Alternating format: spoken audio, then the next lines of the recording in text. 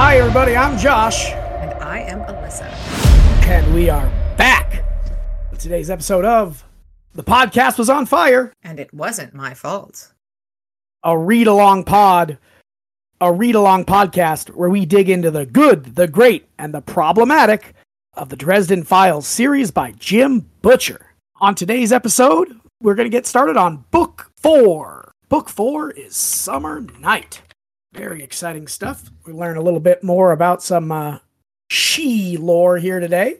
This book was released in 2002. Man, he was really pumping these things out way back when.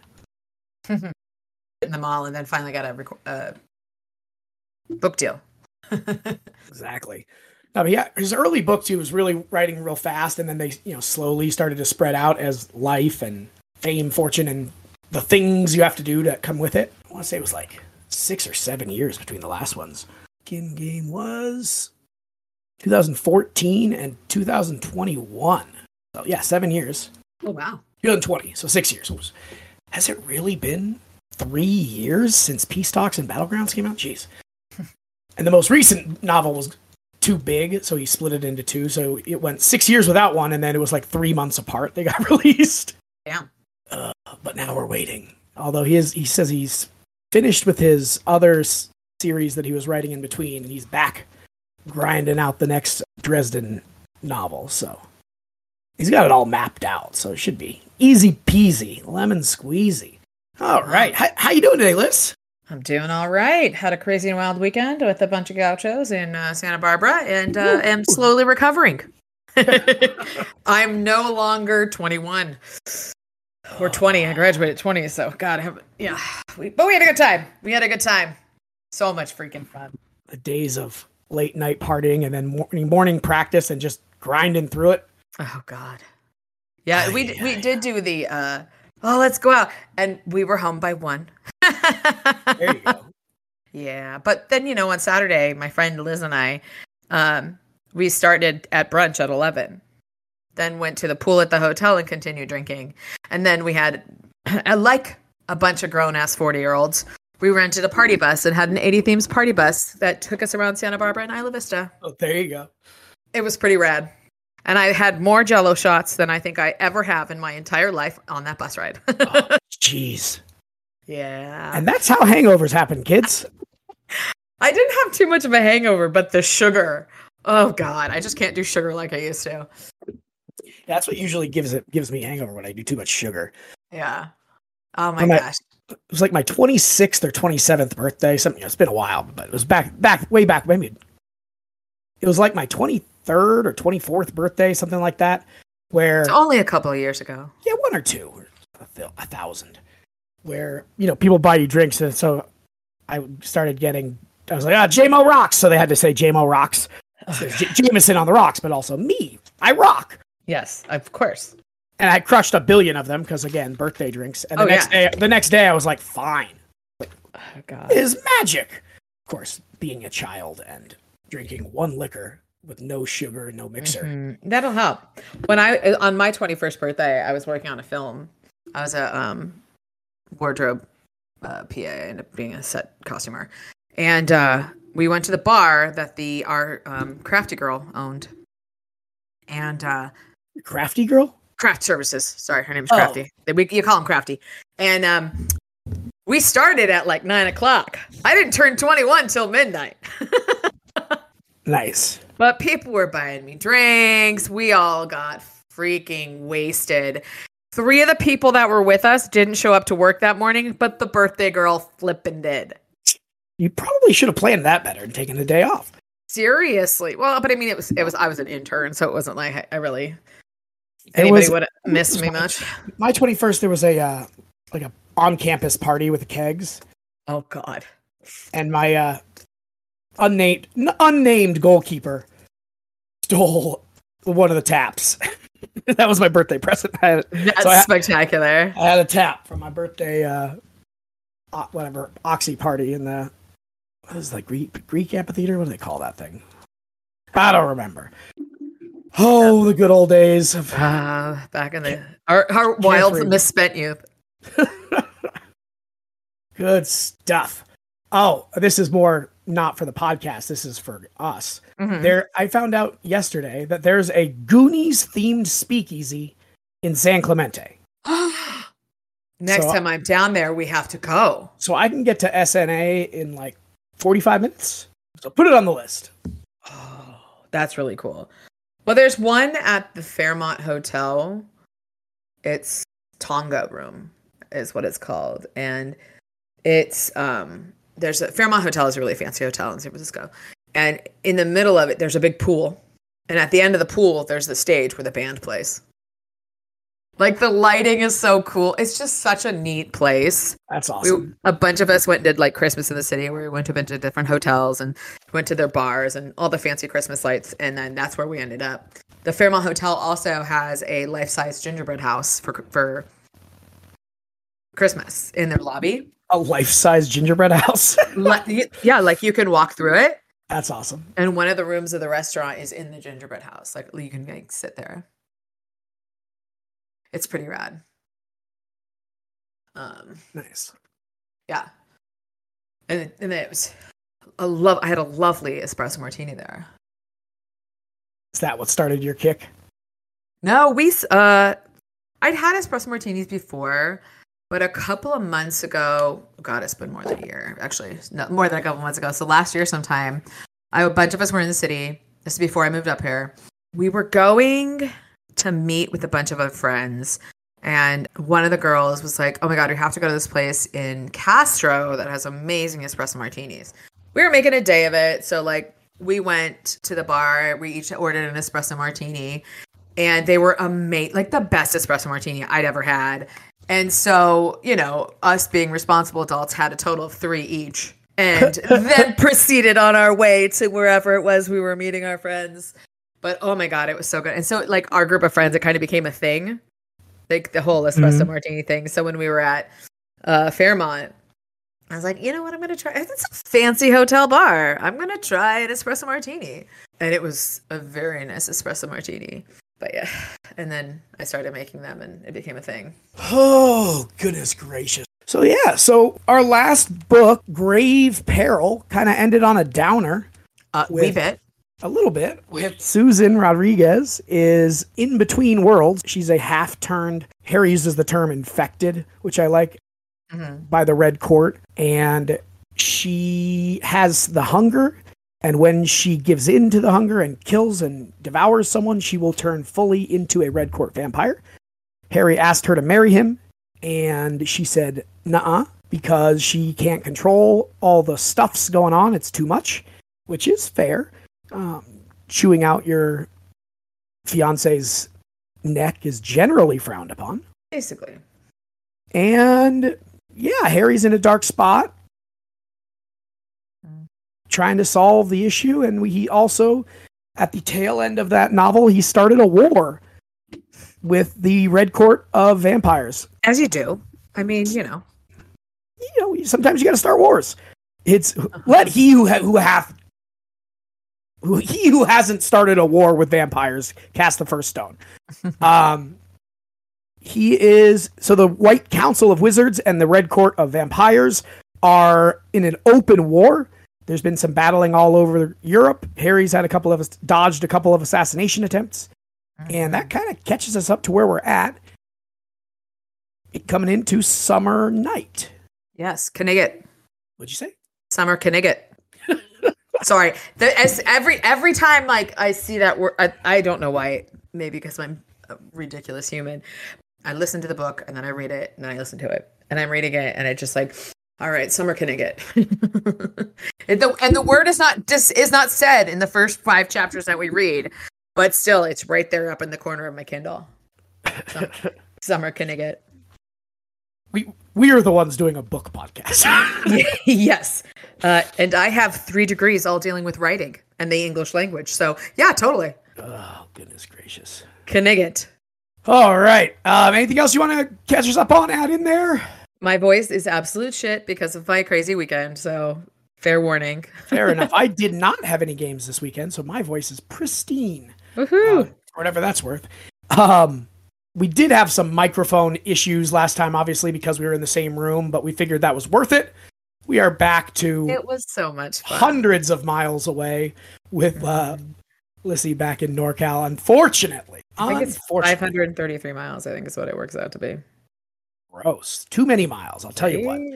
So, and no offense, I would not walk 500 miles.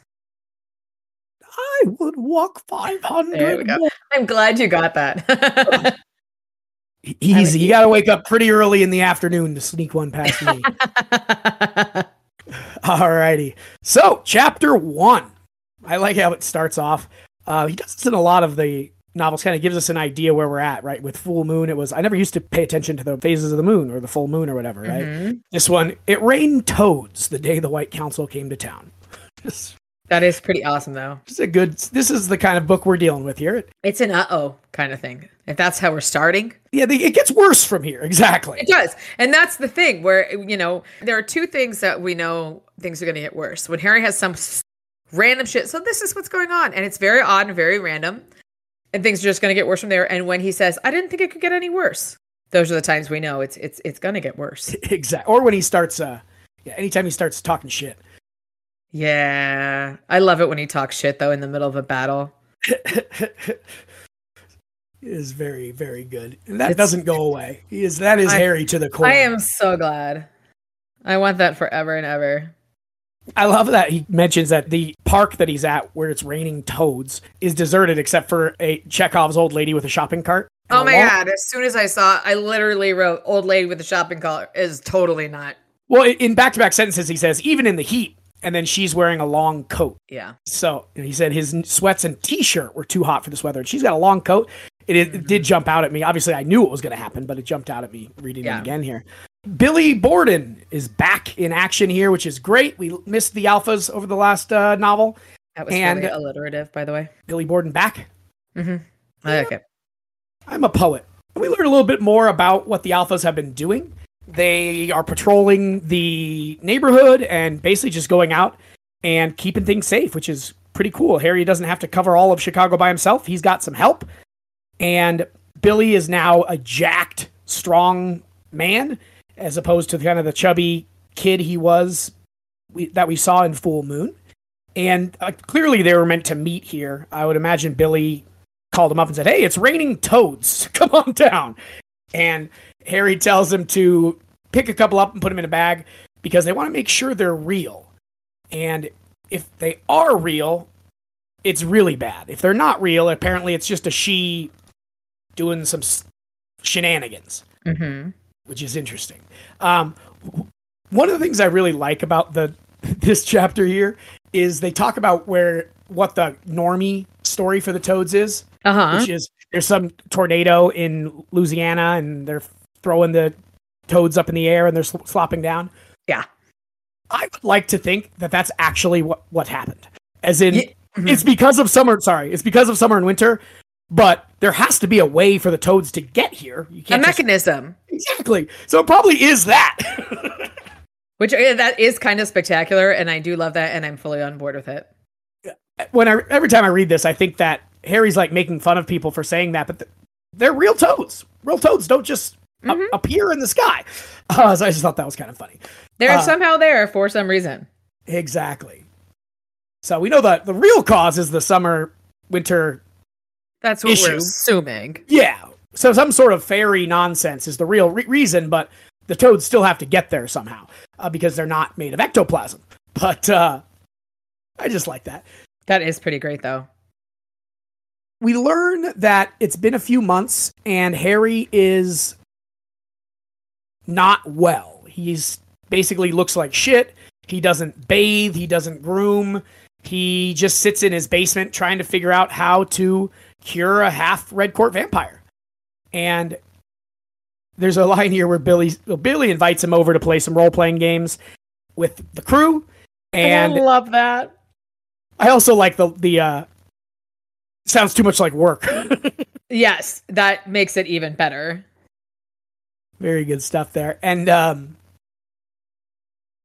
they mentioned that they went to a Bears game, football game. So it's either Bears or the Illini, I guess. Who knows?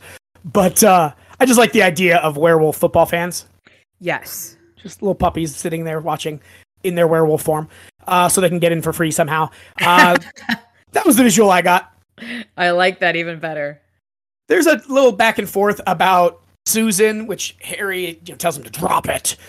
But, Billy knows more than he probably should. He knows that there's a war. He knows about the White Council. Mm-hmm. He knows about the vampires. It's a great exchange where Harry does this from time to time where he says, what White Council? Mm-hmm. What war? Very clearly kind of the softest attempt at trying to downplay it because Billy obviously knows this stuff, which is good. Again, Harry's losing it. He's going to get evicted from his office if he doesn't pay the rent. Billy's been going to his office to kind of clean up and check the mail and stuff, which Harry gets mad at because Harry needs love that, though. To suffer alone. Yeah, no, I like Billy. I really liked that. Friends make it easier. And Harry's mad at Billy because it's my business, not yours. And he says, I don't need you. Naturally, the hit went down right then. There's a couple non-professional hitmen, as well as that Chekhov's old lady is not an old lady. She's a ghoul. And it's cool that we get a little bit of ghoul lore in here. This is the first appearance of a ghoul. This is a creature, not this particular creature necessarily, but this is a race, I guess, of beings. Of creature. Yeah, that we'll see moving forward. Actually, the LeChase family or clan or whatever that he mentioned is comes back many books later, but just interesting, cool through lines and kind of foreshadowing breadcrumbs. It's a cool little, it's a little fight. There's, not a ton of gunplay in Dresden like this, where it's like basically a shootout, which is kind of interesting. We saw it obviously at Bianca's, but that was all right in front of him real quick. This is like in public. And so he tries to angle his shield up so there's no bullets bouncing off on any innocent bystanders.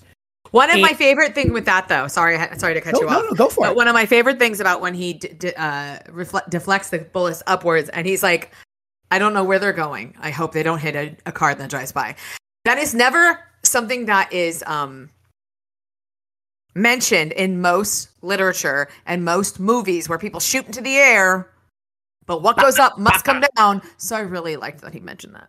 Yeah, and again, it's just his character. He's always thinking about how he can make things better for other people and putting other people before himself, which is why we love him as a character. Yeah. Fact.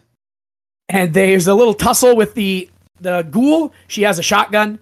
I'd never heard of a 10-gauge shotgun before this, and I looked it up a little bit. It's the biggest gun you can own in California, apparently. Like really strict laws about like 3 rounds maximum, but they're usually used in hunting fowl. So there you go. And Doc Holliday had one in Tombstone. Well, and okay, from a after it goes pew-pew point of view, you can put different kind of shot in them, and they make a very big hole. All right. That's, kind of cool and kind of awful. At the same time. It happens to be both of those. They make a big hole. Very interesting. It's very interesting. And birdshot can actually get embedded into bone. Jesus. Yep. It mentions slug rounds, which I guess are so they don't spread as much. Just reminded me of slug throwers are the gun equivalent, the guns that we use in the Star Wars universe. They have guns. They call them slug throwers. Just made me think of that. Nice. I do have a question. He takes the shotgun and he fires the shotgun. He mentions the really big recoil. How is he doing that while holding a frog? Well, he says he almost squished the frog. Yeah, but how do you not squish the frog there? Because you're going to be holding the gun pretty tight. You push it up against your shoulder. So your second hand isn't holding as much. All right. It's just got the trigger. I don't think I've never shot a shotgun before. So there you go. I've never shot a shotgun. When I did my field school in Virginia, I did shoot a rifle at beer bottles with a bunch of hillbillies. That was fun. Yeah, I think I've shot a rifle before. They made fun of me because I was from California until I hit all the beer bottles on my first try. Atta girl. I was like, oh, come on, hillbillies. Smart and terrifyingly accurate. I'm a good time. What can I say? Oh, goodness. I was interesting here how Harry specifically aims and shoots her in the stomach.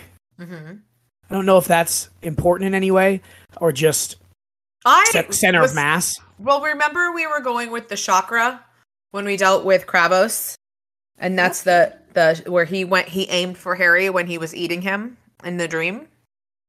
And that's one of the, I can't remember which chakra that is, but we talked about that. I remember that was what came back to me with this. Interesting. I don't know how much magic the ghoul was doing, but it did have to transform from the ghoul, like humanoid-ish shape into the ghoul shape. So maybe that, interesting. Yeah, good catch. Oh, good. So even though he blasted the ghoul in the stomach with a slug round from a 10 gauge, she's probably not dead, he says. They're like cockroaches. They recover from just about anything. The LeChase clan is working with the Red Court because Harry's given them headaches a few times. Love it. Well, Harry, why do they hate you? Well, I met him, basically. That's spectacular. Harry realizes that the frog in his hand pooped in his hand. So that means they're real live toads, which is not ideal. And so he starts emptying out the bag that they had been collecting to try to confirm what kind of toads they were. Harry, obviously, because he's just had his life saved by Billy, agrees to go to the meeting with Miss Somerset. Billy keeps the smile from his mouth, but not from his eyes. Again, just a friend happy to hopefully nudge him back towards reality. Yeah. Harry says, I'm an ass sometimes. And Billy laughs, sometimes. You're human like the rest of us. Which feels kind of like almost like a Michael line. I guess, Billy's obviously playing that kind of the yin to his yang situation here. That role, basically. Beetles start heading out as they get ready. He wants to get cleaned up a little bit before the meeting.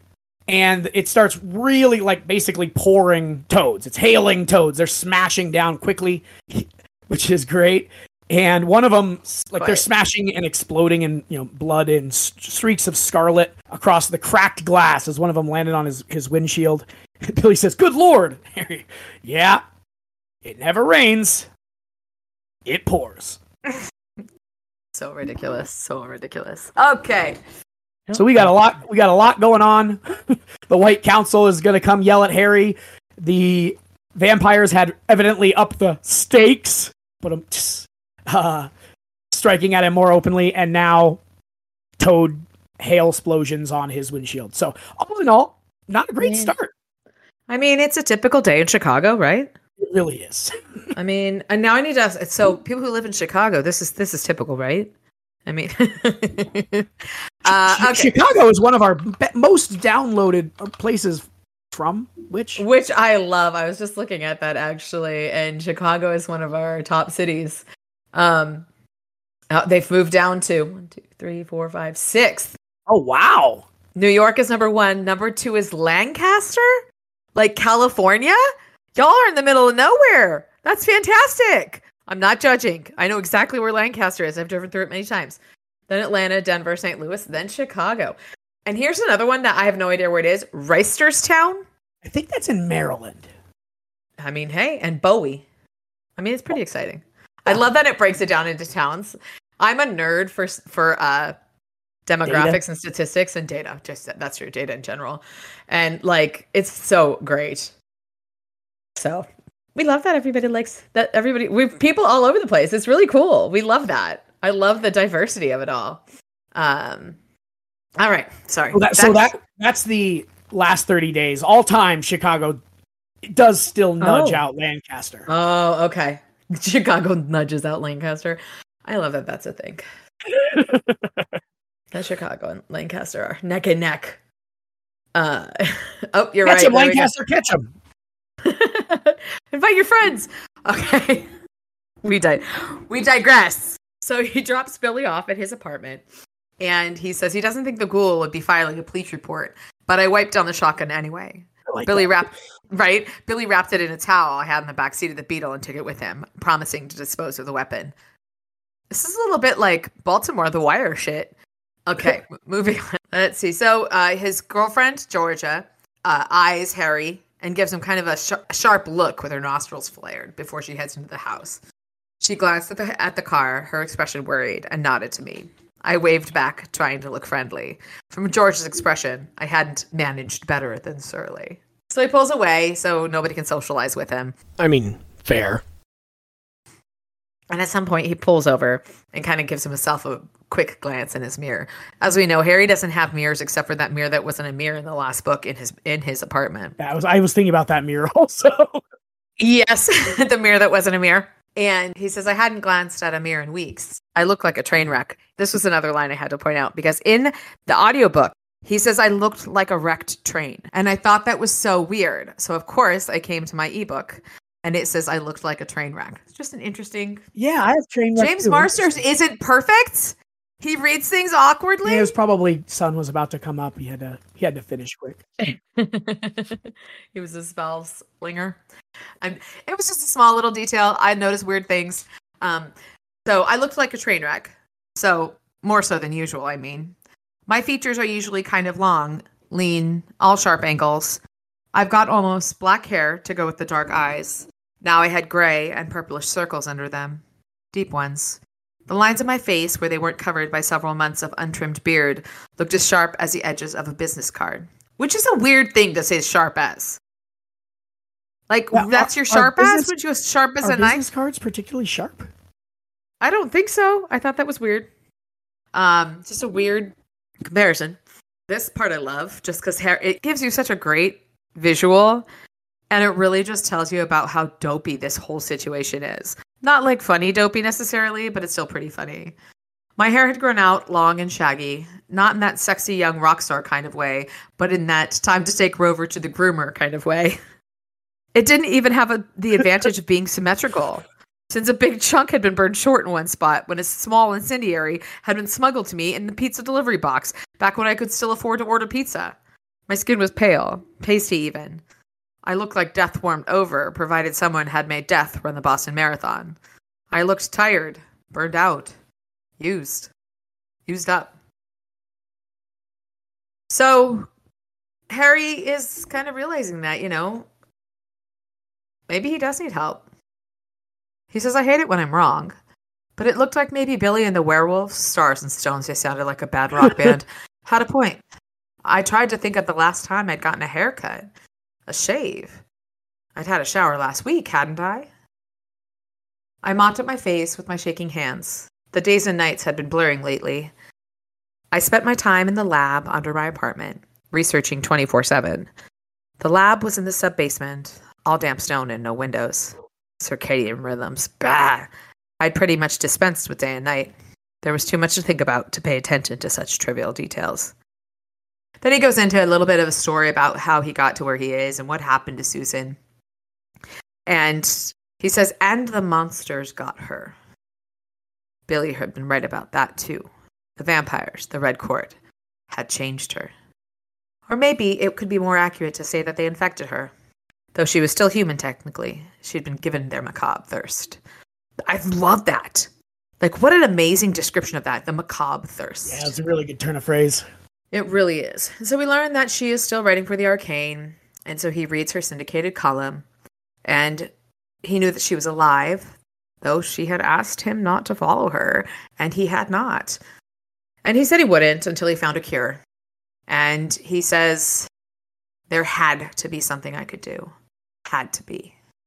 There had to be. And he breaks down a little bit, and he's, should have told you loved her before it was too late, right, Harry? I tried not to cry. I willed myself not to with all of my years of training and experience and self-discipline. It would accomplish nothing. It wouldn't put me anywhere closer to finding a cure for Susan. I was so damn tired. And then he cries. And he says, it occurred to me that it was stupid to be sitting there in the street for more vampire thugs to come find me, plain as day. I was tired and dirty and hungry. But I didn't have the cash to get anything to eat. And by the sun, I didn't have time to go back to the apartment for soup. Not if I was to keep my appointment with Miss Somerset. So Harry heads off to his appointment with Miss Somerset. He is already late. And he rushes into his apartment, and the security guy gives him a nasty look because he looks like shit. And we've got a little throwback to Stormfront. I walked past the elevator on my way to the stairs. There was a sign on it that said it was under repair. The elevator hadn't ever been quite the same since a giant scorpion had torn into one of the cars, and someone had thrown the elevator up to the top of its chute with a torrent of wind in order to smash the big bug against the roof. The resulting fall sent the car plummeting all the way to the ground floor and wreaked havoc with the building in general, raising everyone's rents. Or that's what I heard anyway. Don't look at me like that. It could have been someone else. It isn't always me when something goes catastrophically wrong anyway. Same, bro, same. Catastrophic. I love it. Anyway, so he heads up the stairs, and as he reaches for the doorknob, he feels a little spark popping against his skin with a sharp little snap of discomfort. And he thinks, even with the AC on, it's not that cold and dry. And so he focuses on his bracelet, his shield bracelet. Ready. He's ready. And he walks in, and his apartment is in a bit of disarray. And he says, it smells. The stink of long burnt coffee. I must have left it on. Oops. Someone had evidently tried to straighten things up. My mail sat neatly stacked in 3 different piles. Both metal trash cans were suspiciously empty. Billy and company then. I just think that's cute. And in the ruins of his office sits a woman. And he describes her as a woman with the kind of beauty that makes men murder friends and start wars. Which is a great description. And I instantly thought of Helen of Troy. Because she did that. Oh, yeah, I think that's for sure the reference. That's the reference. Because she's a white blonde. And Helen was allegedly blonde, I believe. Or at least in every movie or whatever, every version of it, she's a blonde. So that's after we get the description of her. And we get that's probably a Hollywood. Oh, very likely. I don't think she was actually blonde. Could think she was Greek. Yeah. Or Roman. Okay. So she had white hair, not white blonde, not platinum, white as snow, white as the finest marble, bound up like a captured cloud to bear the lines of her slender throat. I don't know how her skin managed to look pale beside that hair, but it did. Her lips were the color of frozen mulberries, almost shocking in a smooth and lovely face.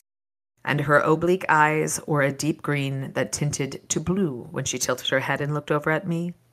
She wasn't old, wasn't young, wasn't anything but stunning. So she ain't right.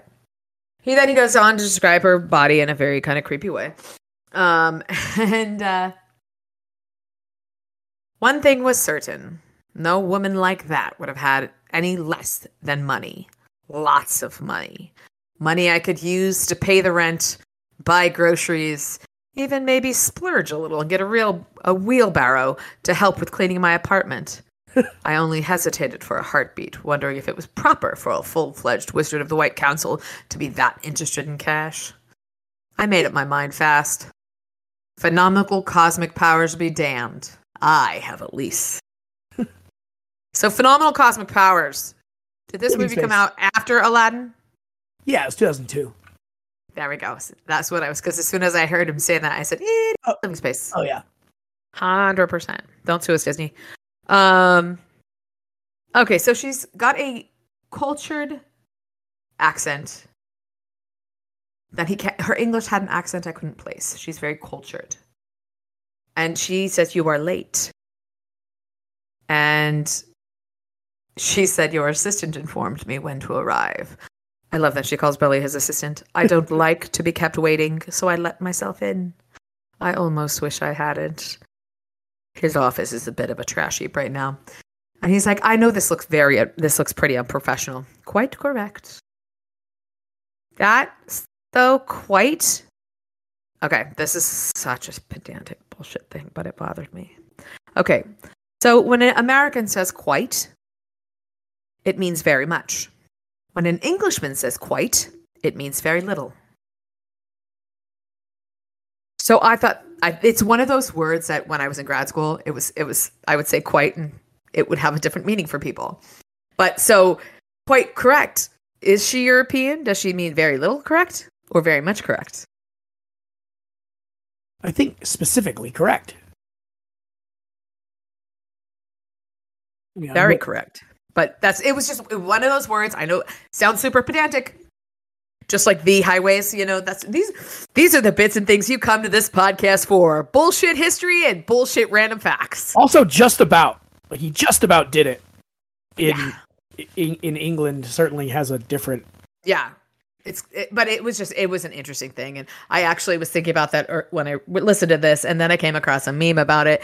Where it was a Tumblr post where English people were like, "Oh my God, I did not know that." And then they reference American songs. They're like, yeah. That's funny. Because I use that word a lot.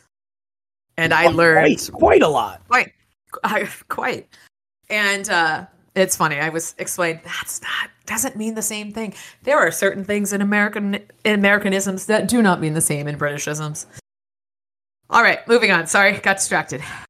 All right, so she sits down, and they have this weird little roundabout discussion that she's trying to make sure he's worth it. He's saying, not sure if she's worth it. And Harry says, wait, please, at least let me hear you out. If it turns out that I think I can help you. But that isn't the question, is it? The question is whether or not I think you can help me. And she asks him to soul gaze. And he's like, whoa, I don't think that's a good idea. But why not? It won't take very long. That's not really an issue. Miss Somerset, I think you may have Miss Somerset, I think you may have a mistake in your estimations. She did not like being told that. And I love this sequence. I'm going to read a lot right now. I'm so sorry, but I love this whole scene. Yeah, I've had a pretty rough time of things lately. You can't possibly know how little that matters to me. I drew out a pen, took off the lid, and set it down beside the pad. Uh-huh. Then you come in here. Rich, gorgeous, kind of too good to be true. And, she inquired. Too good to be true, I repeated. I drew the .44 caliber revolver from the desk drawer, leveled it at her, and thumped back the hammer. Call me crazy, but lately I've been thinking that if something's too good to be true, then it probably isn't. Put your hands on the desk, please. Her eyebrows arched. Those gorgeous eyes widened enough to show the whites all the way around them. She moved her hands, swallowing as she did, and laid her palms on the desk. What do you think you are doing? She demanded. I'm testing a theory, he said. I kept the gun and my eyes on her and opened another drawer. See, lately I've been getting some nasty visitors. So it's kind of made me do some thinking about what kind of trouble to expect. And I think I've got you pegged. I don't know what you're talking about, Mr. Dresden, but I am certain. Save it! I rummaged in a drawer and found what I needed. A moment later, I lifted a plain old nail of simple metal out of the drawer and put it on the desk. And this is when I said out loud, as I'm walking down the street, oh my God, it's iron. Old iron. And so he puts the nail on the table and flicks it her way. She doesn't move her hands until a split second before the nail touched her. But then she did. A blur of motion that took her 2 long strides back from my desk and knocked over the chair she'd been sitting on. The nail rolled off the edge of the desk and fell to the floor. Iron, I said. Cold iron. Fairies don't like it. The expression drained from her face.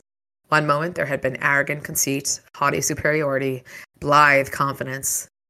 But that had simply vanished, leaving her features cold and lovely and remote and empty of all emotion, of anything recognizably human. So she says she thinks she's clever and that he's not too distracted to think just what she needed. And he says, I don't want any trouble. Just go, and we can both pretend nothing happened. But it has. You have seen through this veil, proven your worth. How did you do it? Static on the doorknob, I said. It should have been locked. You shouldn't have been able to get in here, so you must have gone through it. And you'd answer on my questions rather than simply answering them.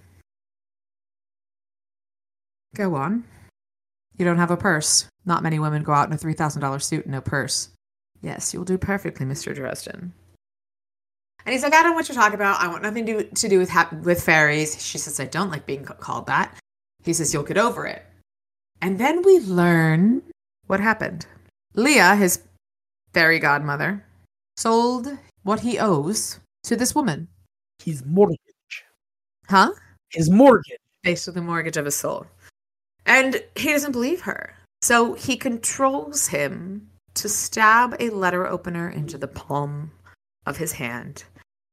The woman, the fairy, reached down and took my fingers away from the letter opener. She drew it in a sharp, decisive gesture and laid it flat on the desk, like blood gleaming all over it. Wizard, you know as well as I. Were you not bound to me, I would have no such power over you. And that was his oh shit moment. And he says, who are you? Rut-row. Mm-hmm. He says, who are you? She says, I have many names, but you may call me Mab, Queen of Air and Darkness, monarch of the Winter Court of the city. The Winter Court of the She. my first thought was Shakespeare. Then I see Queen Mab hath seen you, or has been with you. Where Mercutio's whole amazing, fantastic speech. But that was my first thought, was Queen Mab. Queen Mab hath been with you. So it basically, her power is in the dark and sleep, which air and darkness, that totally makes sense. Oh, it's definitely the same character. Yeah, no, it totally is. But I was just trying to like think about who she was and get a little bit of information. But it's all fantastic because of how it delivers the fancies of sleeping men, which makes sense with everything. And I was so excited. I was like, wait, I know who Queen Mab is. But the other thing is Mab comes from child or son, which is interesting because she does not seem like anybody's child or son. And also from Middle English as Mabily, which is lovable, which she is not fucking lovable. But then Mab was a nickname for a low-class woman or prostitute, or possibly a hag-like witch, which I thought, that was just so exciting. I thought that was a great, like, random bit of word shit. I love words, in case you guys couldn't tell. So I thought that was great. I, of course, had to look up Queen Mab, because, she's also an antagonist in a lot of Merlin stories. Which makes sense. But, I mean, she's a powerful fairy who she dances in men's dreams, and she's also in Sense and Sensibility. The horse Willoughby gives to Marianne is named Queen Mab. When she declines his gift, he tells her, when you leave Barton to form your own establishment in a more lasting home, Queen Mab will receive you. Which is a whole double meaning there. Mm-hmm. Oh my God, that's so cool. I'm just looking at the in other literature. I just recognized it from Mercutio! Exactly, Mercutio's.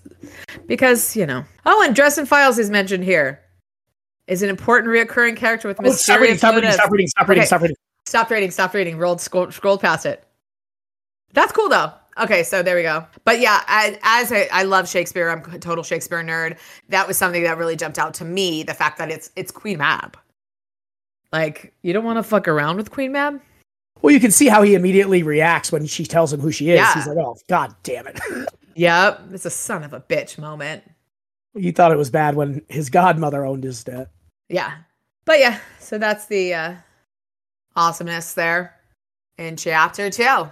We've seen him do this before, but the repetition, he did it earlier with the had to be, there had to be as well, but a fairy queen was standing in my office. I was looking at a fairy queen, talking to a fairy queen, and she had me by the short hairs.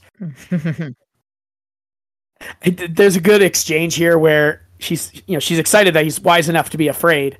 And she says, how does it feel to know what you know? He says, sort of like Tokyo when Godzilla comes up on the beach. I love that. So he gives us an idea of her power level here as well. Short of calling up some hoary old god or squaring off against the White Council itself, I wasn't likely to run into anything else with as much raw power as Mab. I could have thrown a magical sucker punch at her, could have tried to take her out, but even if we'd been on even footing, I doubt I would have ruffled her hair. Mm-hmm. And they weren't on even footing because she has the bond on him. So he's basically being bullied into this situation here, which he hates. And he says that Mab may as well have been demanding his lunch money, which I like. So he basically says, no, he tries to blow her off and tell her to get the hell out of his office. And he's not going to do anything for her right now. Basically, Harry overreacting and getting fussy when someone tries to be a bully, which I had no problem with. There was a guy being a bully at a poker game a couple weeks ago, and I just a dick to everybody. And so I started returning the favor. It blew up. It was a whole to-do. But it was fun. But yeah, don't be a bully. Don't be a dick. So he tells her he's not going to be her emissary. Do whatever you're going to do. Get out of my office. There's a line with it. It doesn't really fit in this scenario, but it's a good threat where she says, you may serve, wizard, or you may be served as a meal. Harry's overly, yeah, we get it. We got it. Just explaining, dissecting the frog there. But she gives him an opportunity to be free of this bond by performing 3 tasks for her. And she makes it clear that it's any 3 tasks. She says, I can get you the salt 3 times, and that would be it. And she says, yeah, any 3 tasks, and you decide which tasks.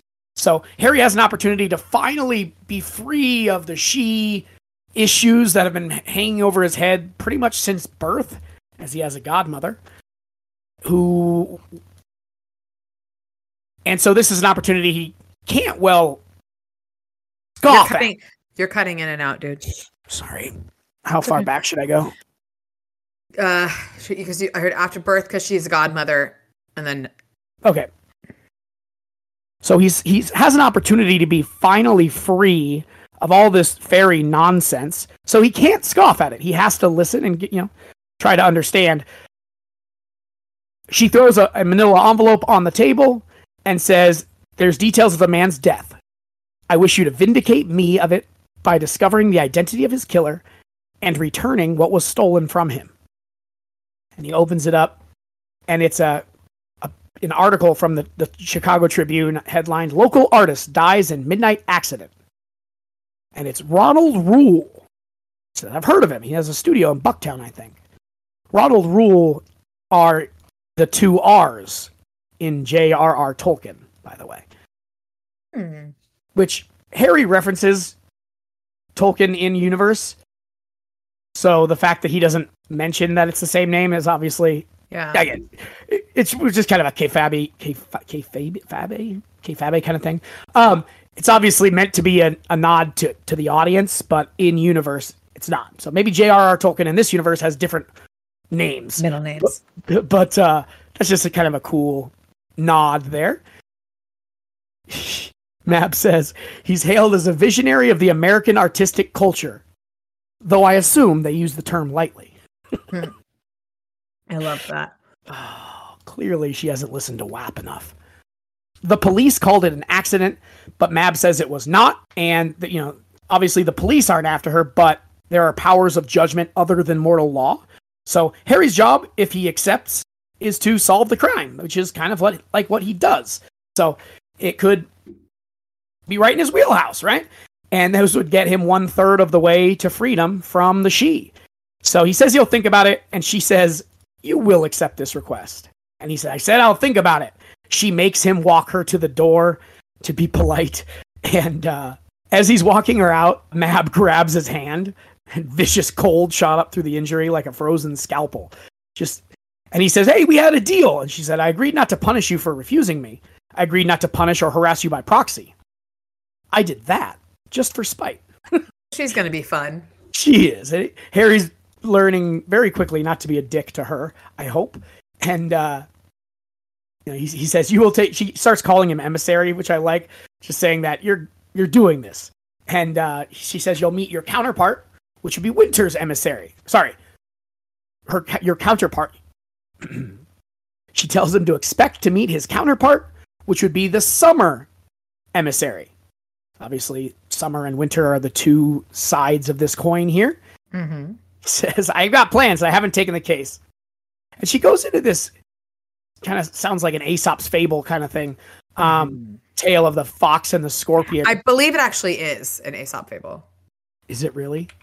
I'm going to look it up. Because I've read this in a different media as well. Nope. It's the earliest known appearance is 1933. It's Russia. It's a Russian fable. Yeah. So it's sometimes attributed to Aesop. A likely precursor to this fable is a Persian fable of the scorpion and the turtle. Interesting. So it says Aesop has some similar ones. Gotcha. But they don't know if this one is attributed. This one is sometimes attributed to him, but it doesn't. So it seems more it's Russian. It sounds Russian. It does sound Russian. Do they have scorpions up there though? I don't know. They must. Clearly, they must. Scorpions in the desert.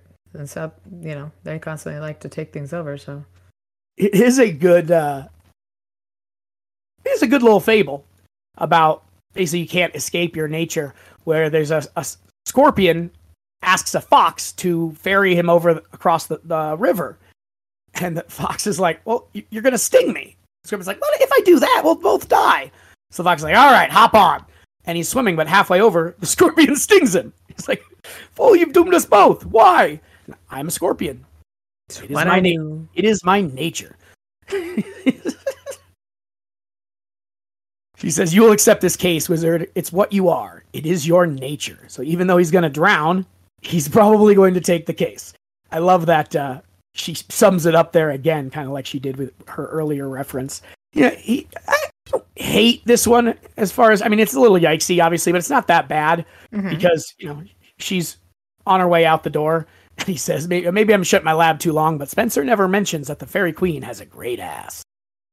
So I notice these things. So sue me. Goodness gracious. Edmund Spenser, the reference there, is an English poet, best known for The Fairy Queen, an epic poem and fantastical allegory celebrating the Tudor dynasty and Elizabeth I. There you go. Often considered one of the greatest poets in the English language. By who? By whom? All right. And that brings us up to numero quattro. Dresden is dealing with some fear. I leaned against my door with my eyes closed, trying to think. I was scared. Not in that half-pleasant, adrenaline-charged way, but quietly scared. Wait on the results of medical tests scared. It's a rational sort of fear that puts you in a lawn chair, down in front of your thoughts, and brings a cooler of drinks along with it. It was working. I was working for the Queen of Wicked Fairies. Well, Queen of Winter. Of the Unseelie Fairies, at any rate. The Unseelie weren't universally vicious and evil any more than the Seelie, the Summer Fae. The Summer Fae were all kind and wise. The microphone's noises. Start with the I was working. Really? Oh. I was working for the Queen of Wicked Fairies. Well, Queen of Winter, the Unseelie Fairies, at any rate. The Unseelie weren't universally vicious and evil any more than the Seelie, the Summer Fae, were all wise and kind. They were much like the season for which they had been named, cold, beautiful, pitiless, and entirely without remorse. Only a fool would willingly associate with them. Not that Mab had given me much of a choice, but technically speaking, there had been one. So he's working for Mab. He is terrified at the idea of it. And he says Susan's life had been twisted horribly, and that was my fault. I wanted to help her before I went down swinging. Some little voice in the back of my head told me that I was being awfully noble for someone who had flinched when push had come to shove. The little voice told me that I was making excuses. Some part of me that doesn't trust much and believes and even less whispered that I had simply been afraid to say no to a being who could probably make me long for death if I denied her. So he's kind of going back and forth in this balance, and he realizes then that there's not much time to spare, and he's got to get to the council meeting. And then he also realizes, God damn it, he forgot to ask about money. He swore at himself and pulled the door shut behind me. You'd think as long as I was gambling with my soul, I would have had thought to get Mab to throw in $50 an hour plus expenses. Which I still say is not nearly enough. Not at all. But so he gets in his car and heads down to the location of the meeting and is stuck in traffic.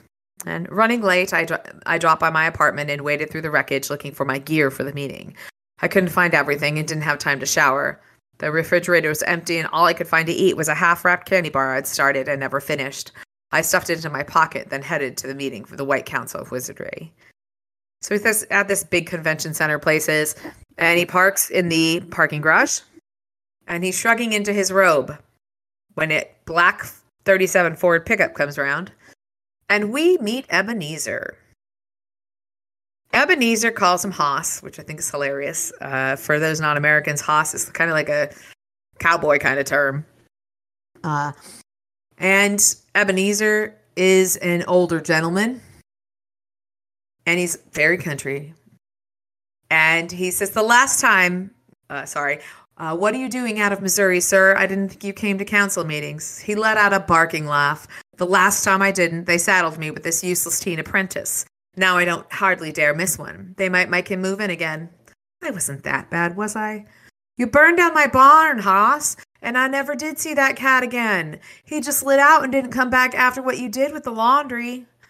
I grinned. Way back when, I'd been a stupid 16-year-old orphan who had killed his former teacher in what amounted to a magic duel. I'd gotten lucky, or it would have been me that had just burned to a briquette instead of old Justin. The council has 7 laws of magic, and the first one is thou shalt not kill. When you break it, they execute you. When you break it, they execute you. No questions asked. But some of the other wizards had thought I deserved lenience, and there was a precedent for using lethal magic in self-defense against the black arts. I'd been put on kind of a horrible probation instead, with any further infraction against the law is punishable by immediate summary judgment. But I'd also been a 16 and legally a minor, which meant I had to go someplace. And so we learned this in Stormfront, but we didn't really hear much about him going to live with Ebenezer. Ebenezer McCoy had lived in Hog Hollow, Missouri for as long as anyone could remember, a couple of centuries at least. After my trial, the council packed me off to his farm and put him in charge of the remainder of my education. I didn't learn much magic from him, but I'd gotten some more important stuff. I'd learned more about patience, about creating something, making something worthwhile out of my labor, and I'd found as much peace as a teenager could expect. It had been a good place for me, and then he'd given me the kind of respect and distance I'd needed. I would always be grateful. I kind of like Ebenezer. Yeah, this is a great little, I don't want to say retcon necessarily, but it is certainly, I mean, it is a retcon, right? Like, there's none of this was ever mentioned before. It was more just Justin and then time gap. Yeah. Wizard PI, right? Yeah. So this is just kind of filling in the blanks there, which obviously something happened because he was a child when it happened and he's not a child anymore. So I really do like this, and it fits, and it's a great, I do like the, last time I didn't come to one, they saddled me with an apprentice. I love that.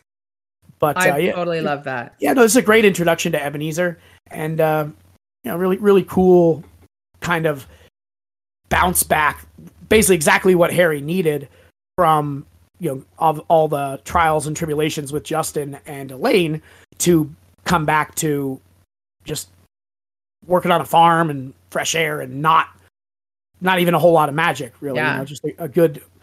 I just like the way it worked out. Yeah, me too. I really like how they described it. Okay. So they talk about being there for the meeting, and we learn Harry is wearing his bathrobe. Ebenezer gave me a wry look. He dragged a suit carrier out of the back and pulled out a robe of opulent black fabric, folding it over one arm. Somehow, I don't think a plaid flannel bathrobe is what they had in mind. I tied the belt to my old bathrobe and tried to make the stole look like it should go with it. My cat used my good robe as a litter box. It's, like I said, it's been a long day, sir. Come on, mister. My Ebenezer is looking around and he says, "We're late. Shouldn't we get into the meeting?" In a minute, some people want to talk before we close the circle. Senior council. Why do they want to talk to us? Not us, you. Because I asked them to, boy. People are scared. If the senior council allows things to come to an open vote of the entire council, it could go badly for you. So I wanted some of them to get a chance to meet you for themselves before they could start making choices that could hurt you. That could get you hurt. And Harry gets pissed. Harry doesn't want to play politics. I love that. I do too. It would be wrong for me to lose my temper no matter how tired or hurt I was. Besides, the old man could probably kick my ass. So I managed to tone my answer down to, "What the hell do you think you're doing, sir? I'm not your apprentice anymore. I can look out for myself." He didn't miss the anger. Guess I'm not much of a poker player. He looked up at me and said, "I'm trying to help you, boy. I've got all the help I can stand already." I told him, "I've got vampires breathing down my neck, toads falling from the sky. I'm about to get evicted from everywhere. I'm late to the council meeting. I am not going to stand out here and suck up to members of the senior council to lobby their vote." He's, saying you're going to get in trouble with the senior council. He's like, "It can't be much more than I'm already in. The hell it can't. They could make a sacrificial lamb of you. They will or they won't. Either way, I'm not going to start brown-nosing the council now, senior or otherwise. Harry, I'm not saying you need to get on your knees and beg, but if you would just..." I rolled my eyes. "What? Offer a couple of favors? Sell my vote to one of the blocks? Fuck that. Pardon my French. I've got enough problems without..." I broke off, abruptly narrowing my eyes. "You're the last one I would expect to be telling me to get involved with council politics. The last time I checked, you told me the whole swill spout and pack of lollygag and skunkwallace could transform one another into clans for all you cared." "I did not say that." "Did so. Boy, I ought to." And then Ebenezer walks away. And he thinks he's just kind of talking to himself, grumbling, mumbling. Then he laughs. Why are you laughing at me? And he turns to an open parking space across the row and says, There, are ye satisfied? I never felt a whisper of power, not a breath of magic stirring against me. Whatever veil had been used, it was beyond anything I could have even attempted. I'm not exactly a neurosurgeon when it comes to magic. I've had my moments, but mostly I muddle through by shoving a lot of energy into my spells until it doesn't matter if half of it is slopping out. Magically speaking, I'm a brawny thug and noisy as hell. That's how powerful these people are. He didn't even notice. The first was... I love the idea of true power isn't big and explosive and showy. Real power is doing it nice and clean and smooth. A neurosurgeon, which you can't be more exact than a neurosurgeon. Slow is smooth, smooth is fast. Doing everything, doing everything properly and cleanly. Like Harry spills out all over the place and he's a mess and can't focus, but listens to wind just abracadabras, which is kind of cool. Yeah, it's pretty cool.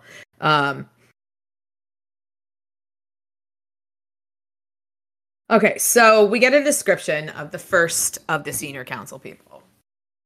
The first was a woman, better than 6 feet tall. She wore her gray hair coiled in a net at the base of her neck. She had already put on her robes of office, black silk near the same color as her skin, and her purple stole echoed the gems at her throat.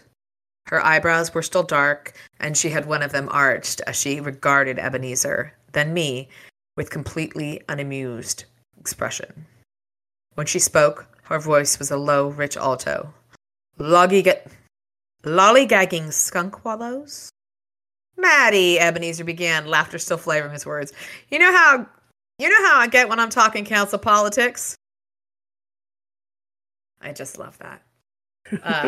But she says, Wizard Dresden, I am less than amused with your lack of respect toward the White Council.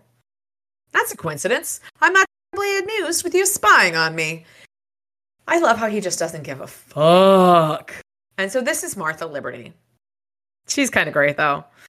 She shot him a look and said pointedly, He's arrogant, Ebenezer. Dangerous. I snorted. That's every wizard ever. Martha continued as if I hadn't spoken. Bitter, angry, obsessive. Seems to me he has some good reason to be. You and the rest of the senior council saw to that. You know what he was meant to be. He's too great of a risk. What was he meant to be? Is that something we find out later?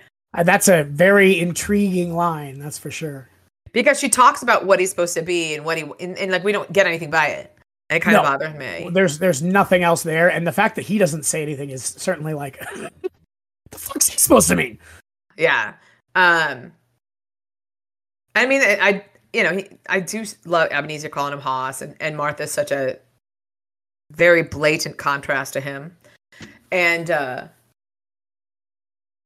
we learn that he's never met her, but he knew his mother. She said, You have your mother's eyes. Old pain rolled through me. I barely managed more than a whisper in response. I never knew her. No, you didn't. She lifted one wide, heavy hand and passed it through the air on either side of my head, as though smoothing my hair without touching me. Then she raked her eyes over me, staring intently at my bandaged hand. You hurt. You're in great pain. It isn't bad. It should heal in a few days. I'm not talking about your hand, boy. And then she says, Very well, Ebenezer. I will support you. So we got one. She stepped back to the side of the person who was there, and this interaction cracks me up. I'd almost forgotten him, and looking at him now, I began to see why. He contained a quality of stillness I could all but feel around him. Easy to sense, but difficult to define. His features, his bearing, everything about him blended into his background, swallowed by that stillness, patient and quiet as a stone beneath moon and sun. He was of innocuous height, 5'8", maybe 5'9". His dark hair was plaited in a long braid, despite age, that seemed his features like bronzed leather under a scarlet sun, warm and worn. His eyes beneath silver brows were dark, inscrutable, intense. Eagle feathers adorned his braid, a necklace of bits of bone circled his throat, and he had a beaded bracelet wrapped around one forearm, which poked out from beneath his black robe. One weathered hand gripped a simple, uncarved staff. So we learned this is Listens to the Wind, a genuine Illinois medicine man. Ebenezer says, I just call him Injun Joe. How? I began, which made me giggle. A critter runs and attacks him. Something furry. I tripped over my own staff and fell down. I scrambled on my back to put my legs between my face and whatever snarling thing might be coming at me. And it's a raccoon. The raccoon gave me what the raccoon gave me what I swore was an irritated look, eyes glittering within the dark mask of fur around them, then ran over to Injun Joe's feet and neatly scaled the old man's wooden staff. It swarmed up Injun Joe's arm to perch on his shoulder, still chittering and squeaking. I managed. How do you do? The raccoon chirruped again, and Injun Joe tilted his head to one side, then nodded. Good. But little brother's irritated with you. He thinks anyone with that much food should share it. I frowned, and I remember the half-eaten stale candy bar in my pocket. Oh, right. I pulled it out, broke it in half, and held it out to the raccoon. Peace? Little brother let out a pleased squeak and darted back down Injun Joe's arm and staff to my hand. He snatched the candy, then retired a few feet away to eat it. When I looked up, Injun Joe stood over me, offering his hand. Little brother thanks you. He likes you. How do you do, Wizard Dresden? I love that. I love little brother. He is very close to my heart now, as is Mister. I think he's delightful. I love a good trash panda. These are all very important things. Okay, so then we learn that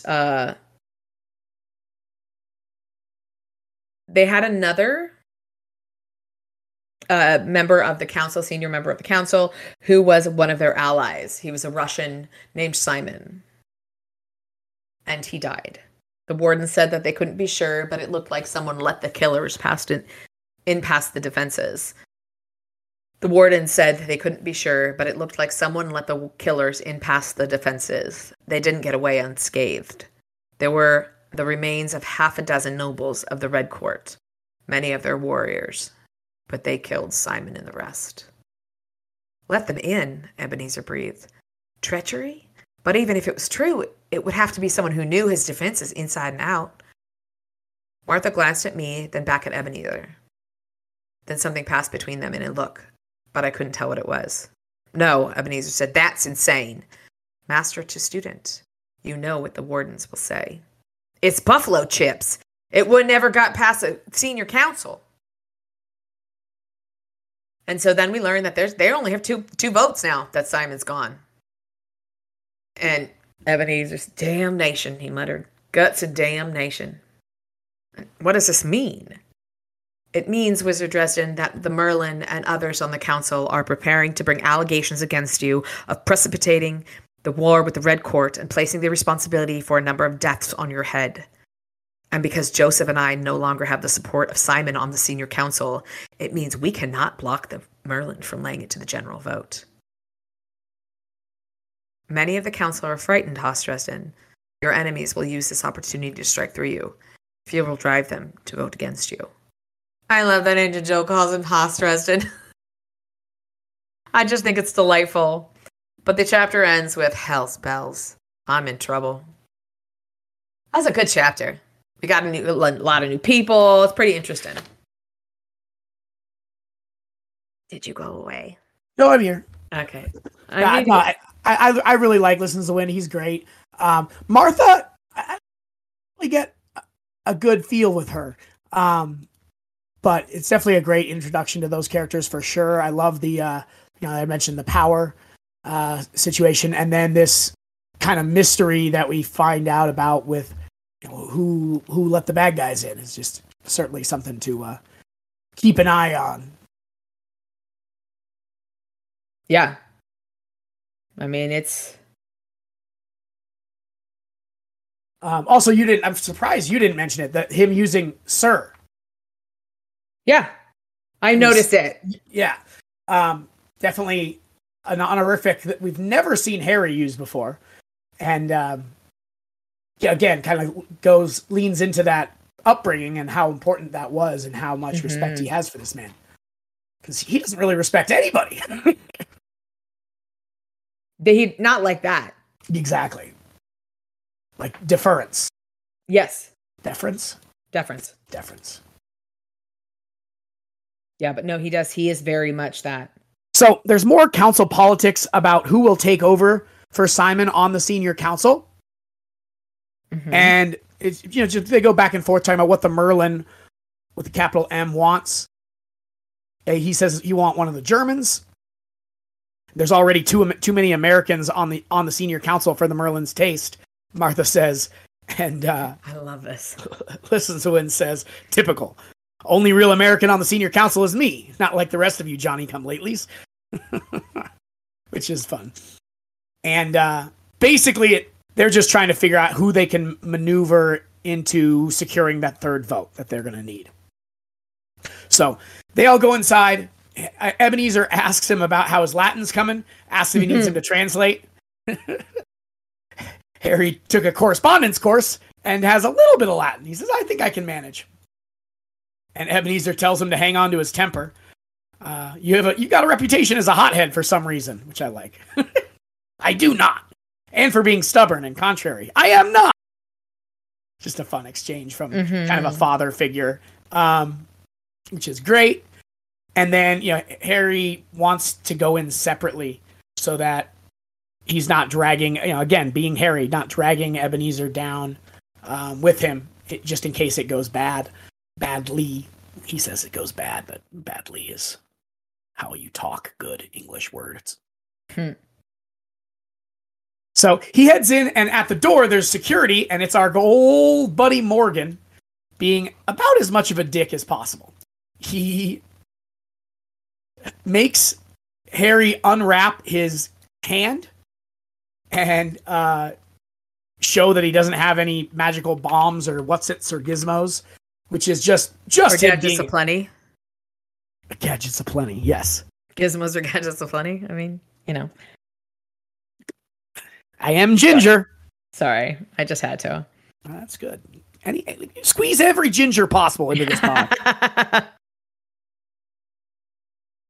And so they end up with really cool kind of visual of these dog statue things that come out, and they're called wardhounds. And they go through and they, basically are just checking to make sure that they're not enspelled or have secret weapons or anything like that. But just kind of cool, would be a cool thing to see in live action. Yeah. One of the dogs is growling at his hand because Mab had done their little cold magic on it. So he's got traces of Mab's magic. So that's what the dog is growling at. And so they make him unwrap his hand. That's why he makes him take it off, but he's just being a dick. And so now his hand is throbbing and he doesn't have the bandage on it properly. It's just wonderful. Thanks, Morgan, you piece of shit. A lot of fun. You're such a dick. Yes. So they go inside and they close the circle. I like that. Again, just kind of show, don't tell, where Morgan watches him go in and just says, close the circle to his partner. And they get inside and they shut the door. Very cool idea. You see the wardens doing their thing. They close the circle. They cut everyone outside of the circle off supernaturally. And now they have their meeting ready to rock. So there's people from all over the world. Most of the wizards are in clean black robes, with different stoles that usually mean different things. The brown robed kids are the apprentices hanging out. We learn here that apparently Harry's one of the younger full wizards of the White Council in the world. And there's people from all over the world here, which is cool that we get a little slice of that. People from all over the place coming through. The only thing all the wizards had in common was that none of them looked as scruffy as me, which I like. There's a roped off section, which is kind of cool. Various allies and other supernatural people, kind of a VIP box, which is interesting. We don't really get a good description of who's over there, but it's just interesting that they have that. Yeah, I thought that was kind of cool. Yeah, a little weird. Yeah, I mean, it makes sense because we're at war, and they're trying to, we're at war, and obviously they would ally themselves with anyone they can and try to get as much help as possible. True. But we don't know what that looks like or anything like that. And who they are, really. Yeah. So Martha and Listens to Wind are up on the stage as two of the members of the senior council, two of the current 6. And at the center of the podium stood the Merlin of the White Council. So we learn here that the Merlin is presumably the leader, it's a title. And they do some conversation in Latin that I'm not going to read. Mm-mm. But he does translate it. Yeah, Harry translates it for us as well. Getting into the war with the Red Court, looking to fill that extra spot on the senior council. The Merlin spoke, and though I knew he spoke perfectly intelligible English, he addressed me in Latin. I like this, that the Merlin is too good at Latin so that Harry can understand him better.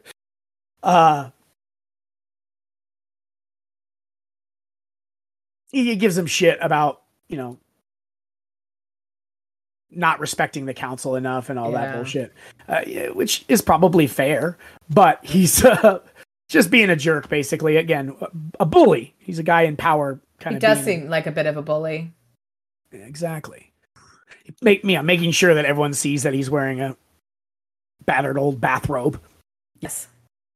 He tries to respond to the Merlin saying, "It's been a very long day. I meant to have my other robe." But what he said was, "I am a sorry excuse, Merlin. A sad long day held me. I need me a different laundress." He tries to fix it and says, "Excuses to you for my being dressed, and I also make lately." So his correspondence, of course, was not good enough. He does not know Latin, so he's going to have Ebenezer translate the rest of the way, which is useful, certainly. So he gives a little apology, and they start moving on. So they mention that they need to fill the spot in the senior council after doing a little light Harry bullying, and we move on. We move on to business. So we learned that the White Council is what's the opposite of ageist? It's not merit-based. It's based just strictly on age. So the older you are, that's how you get onto the senior council, basically. You've been around long enough and survived. Seniority, there you go. Words are hard. It's based entirely on seniority, who's on the senior council. So they go down the list, basically, and they're calling out, well, initially the Merlin wants to strong-arm somebody onto the senior council, one of those Germans. He just wants to grab them and throw them up there right away. But his allies fight back and say that we need to do the whole deal, basically. So yes. the Merlin is just trying to get his yes man on the council, and Martha Liberty and Listens to Wind are both saying, absolutely not. We're going to do this properly, which means you're not going to, as Ebenezer says clearly in English, you had intended to shove your favorite down everyone's throat while they were too worried to notice. And again, still in English, the Merlin says, go back to your mountain, Ebenezer. Back to your sheep. You are not welcome here and never have been. It's a great exchange there. And he gets Scott's accent starts creeping in. Says, aye, Alfred laddie, I know. Just the idea of these two guys who are clearly, we know what Harry's capable of, and these guys are obviously a lot stronger. Just given this, it's not necessarily a standoff, but certainly, just a very interesting and exciting moment there, knowing it could boil over. Cool. I mean, it's a good moment between the two of them. And Haas is like this. I'm not Haas, sorry. Ebenezer is very much a kind of like he's a nice old countryman who lives in the holler, but he's actually got a pretty significant influence here, it seems. Yeah, and you can also see a lot of Harry in him. Mm-hmm. Kind of this, not lack of respect for power's sake. Mm-hmm. You don't get, just because you're the Merlin doesn't mean you get to be a dick to everybody kind of thing. And you can see that, I'm sure that was certainly informs a lot of Harry's behavior here as well. Mhm. So they go through a list a lot of all the wizards who are capable, in line to hop on the senior council here. And there's some funny, research trip. He's still sleeping off that potion, living under the polar ice cap, pyramid sitting, which is good. Ebenezer gets called up there. So they basically what they do is they go down the list of people who are eligible and they stand up. And then one of the Germans actually says that he respectfully declines the nomination in favor of Wizard McCoy. So like you said, I mean, clearly Ebenezer has some cachet here and is very well respected, because that was one of the guys that the Merlin wanted to put on there, I think, and he's stepping aside. So yeah, really cool. And they vote him up there, and he climbs up on the stage and immediately starts causing problems, as any good Dresden mentor would. But so earlier in the chapter, he had mentioned that the Merlin's going to have 3 plots to try to best Harry here. And so he says that was 1 down, 2 to go. Stay sharp. And he hops up on the stage and he says, less talking, more doing. There's a war on. Already just I love it. grinding people's gears here. And they go through and they talk about the war. I thought there's a good moment where Morgan does a Return of the Jedi style 3D map of all the wizards are impressed by it. Like, ooh.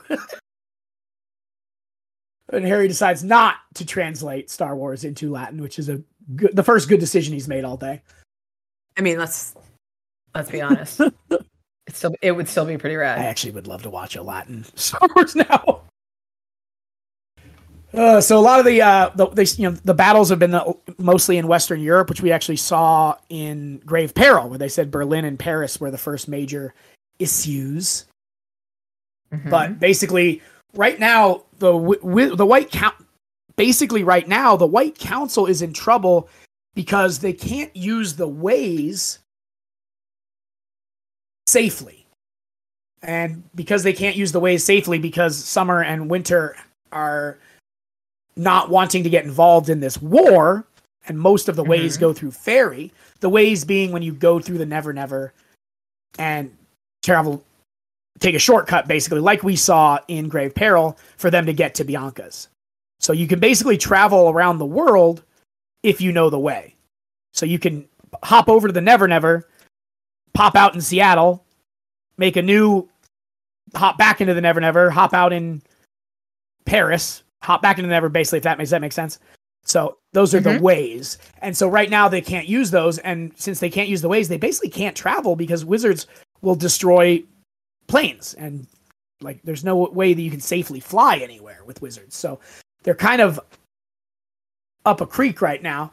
And so they're reaching out to, as we know, on site, there's some potential allies, but they're also reaching out to both of the fairy courts.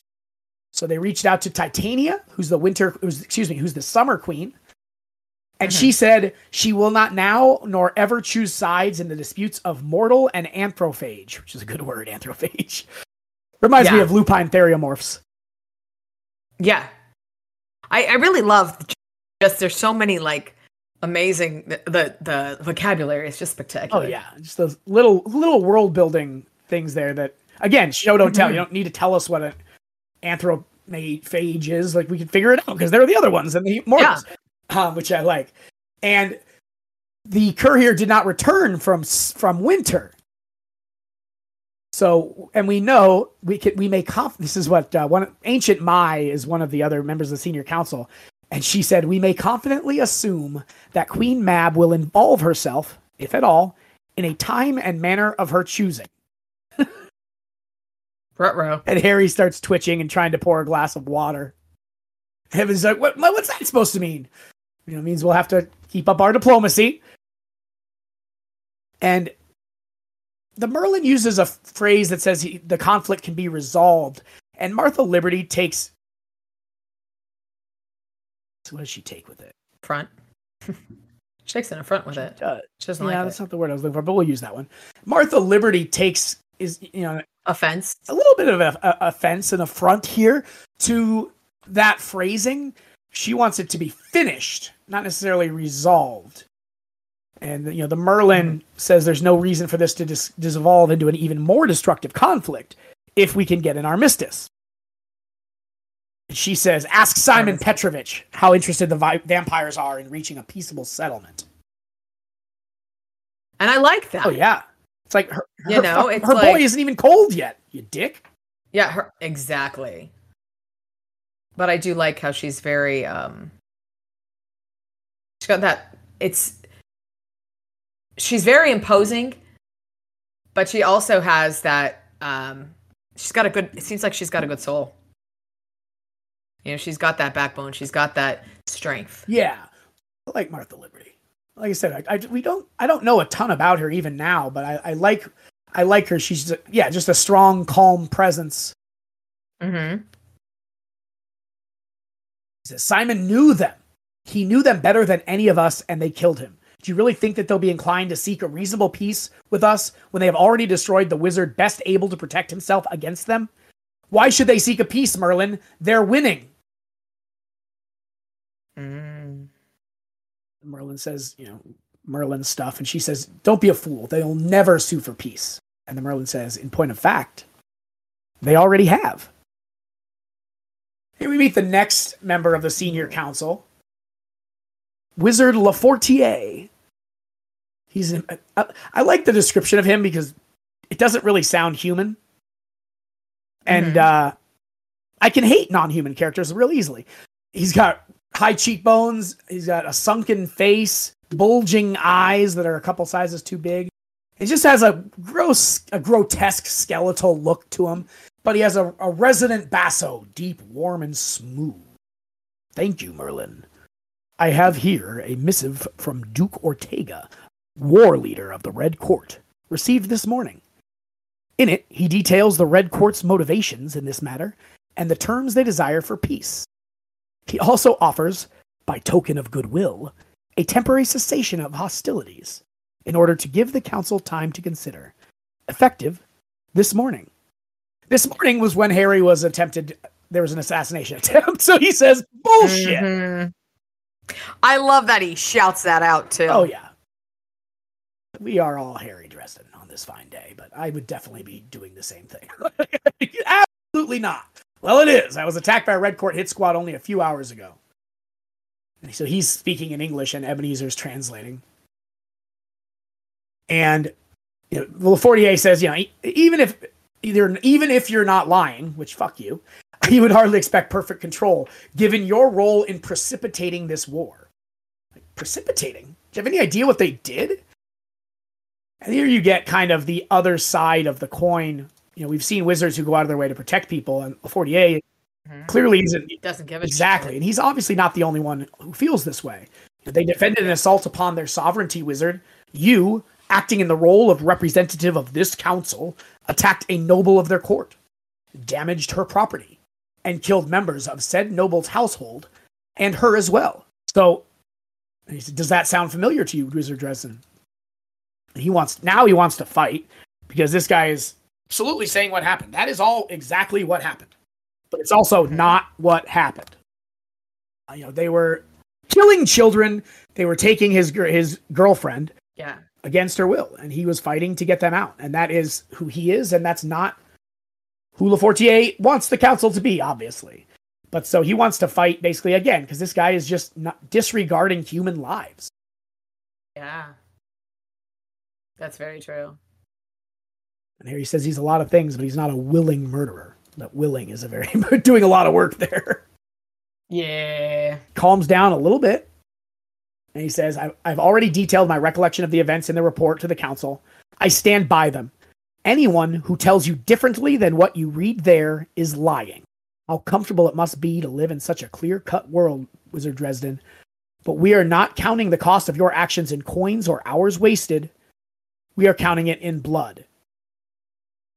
And here's the thing. He says wizards are dying because of what you did while acting in this council's name. And this is like very much a might is right. Wizards are more important than non-wizard humans kind of thing here, which quite frankly is bullshit. And he says, frankly, I think it might be wise for the council to consider that we may indeed stand in the wrong in this matter. and that it might be prudent to give careful considerations to the Red Court's terms for peace. No, yikes them. No bueno. Lafortier wants to do his best Chamberlain impression and appease the vampires. Peace in our time. And Harry says, what do they want? A pint of blood a month from each of us? Rights to hunt freely? Amulets to shield them from the light of the sun? And Lafortier smiles and says, nothing so dramatic, Dresden. But as he says Dresden, not Wizard Dresden. Mm-hmm. They simply want what any of us would want in this situation. They want justice. They want you. I know, yike him. Fuck Lafortier. I know, yike him. Yeah, not ideal. But again, it's more the attitude of, like, Harry was doing this to save people. And now you're mad at him because it's killing people. Like, what? Yes. What? Excuse me?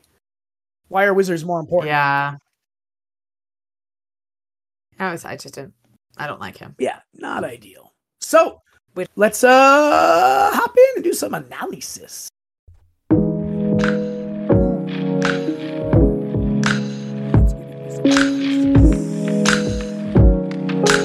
All right, so good little kind of cliffhangery spot to stop on there. Getting us going here. Certainly a lot of action, and a lot of stuff happened here. It's really, last time our first chunk of the book was all Agatha Hagglethorne as one kind of contained arc. This is, we have the Toads, we have Mab, we have the council meeting. Kind of all over the place here. So it's definitely a lot to kind of chew through here. What'd you think, first off? What were your thoughts on it, like, as far as just straight vibes? I enjoyed it. I mean, there's a lot that can happen. And now I'm thinking that Michael is not going to be the knight they're talking about. But hey, whatever. But yeah, I have a new favorite animal. Sorry, mister. But yeah, little brother is pretty sweet. I love the idea of a raccoon eating oh my God. chocolate. You gotta love a good trash panda. You just do. So it's the thumbs. It's the thumbs that does it. Yeah, and they're also a gaucho mascot, an unofficial gaucho mascot. Oh, are they? Okay. Oh yeah. Have you been to Ivy? We're all trash pandas in Ivy. But I thought he was delightful. But I also love, so Harry doesn't know if he's eaten in a few days. The only food he has is that half of it's still candy bar. And he still gives it to little brother. It sounds like little brother's being an asshole here. But little brother doesn't know. But I just thought, again, it says a lot about Harry though too. Yeah, no, again, it's just that's who he is. And so I think that's why I get so mad at the Merlin and Lafortier here, just because. Oh, well, they're also assholes. Yeah. And again, I mean, it is. I've looked at it. He is an unreliable narrator. Yeah. But even as apparently how we were I was wrong on the description there. I thought he was reliable because his intentions were to be reliable, but because he sees it, just you get his perspective. I do wonder how different some of these interactions would be from a third person. Yeah. Like that's a very good question. The other wizard at his table, right? Harry is yelling in a language that not everyone there understands. He's yelling out of turn. Like, what the fuck's going on? This is the guy that started the war, and he's certainly here looks like shit. Like, what's happening here? Yeah. I do wonder. Sometimes I think Harry brings some of these things on himself. Maybe a bit. We still like him. Of course. Really cool, introduction for the ghoul there. Again, she wasn't even really the major player in that scene, but it was just cool to have. It's adding to our lore. Exactly, and the fact that the ghouls are working with the vampires, for whatever that's worth, is interesting. But in a war, everybody seems to take sides, except for Titania. Oh yes, but that was just an interesting moment there, But we like that. We can appreciate it. But I do like how we're kind of introduced to this structure of the council. We learn how their politics are getting involved, how their politics are rent through kind of how they're rent through the material of the existence, their existence.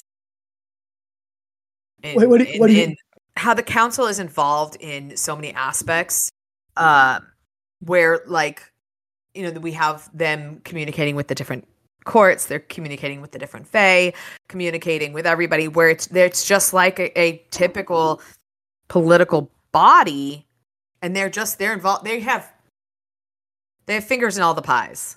Mm-hmm. Mm-hmm. So I think that's, I like how we learn about that a little bit. Yeah, no, definitely. I like our introduction to each of the different members of the senior council was cool, or almost all of the senior council. We're still one shy, I believe, if memory serves. But that was cool. The whole scene with Mab almost gets lost in the shuffle here just because there was some excitement on both ends of it. But that was really cool to learn about the way that they can kind of transfer the debts and things like that. And I like Mab as a character. Like she's just, or she she pokes him just to poke him. It was funny, I thought. Just out of spite. And I do like the frog and the the scorpion and the fox. Fox, yes. Just a lot of really great storytelling. Yeah, and again, it jumps around a little bit. It's certainly not like smooth. I was a little bit worried about. Does she say fox? I thought so. Yeah, I thought so too. But it is a scorpion and the frog is the story. Sorry. No, I'm actually curious because I thought I was saying fox during the thing also. Oh well. No, she does say fox. Interesting. Yeah, I can't remember what other show or something. It was like a show or another novel or something where that story, that fable came up. Allegory, whatever. Fable. It's a fable. Either way, yeah, it was good stuff. And we caught up on the stuff from last book with Susan is still MIA. She's alive and still sending in her articles. So we didn't get any movement on that front as far as their relationship. I liked Billy. It's always good to see the alphas back around. Yeah. And yeah, I mean, I don't know. Any other thoughts on lore or questions or? No, we've got a lot of new lore in these maybe not lore, but world building in these chapters. Mm-hmm. I appreciate that. And some good writing. Absolutely. And I really, Star Wars reference. From the writing part, I really liked the repetition in those first couple. There had to be something I could do. There had to be. Especially because it's 3 times on that one, which is kind of magically significant when you repeat it. And the other thing too is it tells us a lot about Harry's kind of mental state, where it's just that repeating in your head.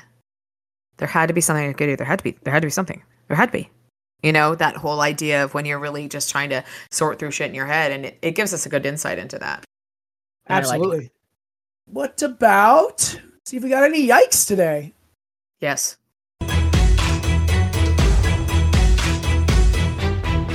Yikes. All right, what do you got? Our introduction to Mab.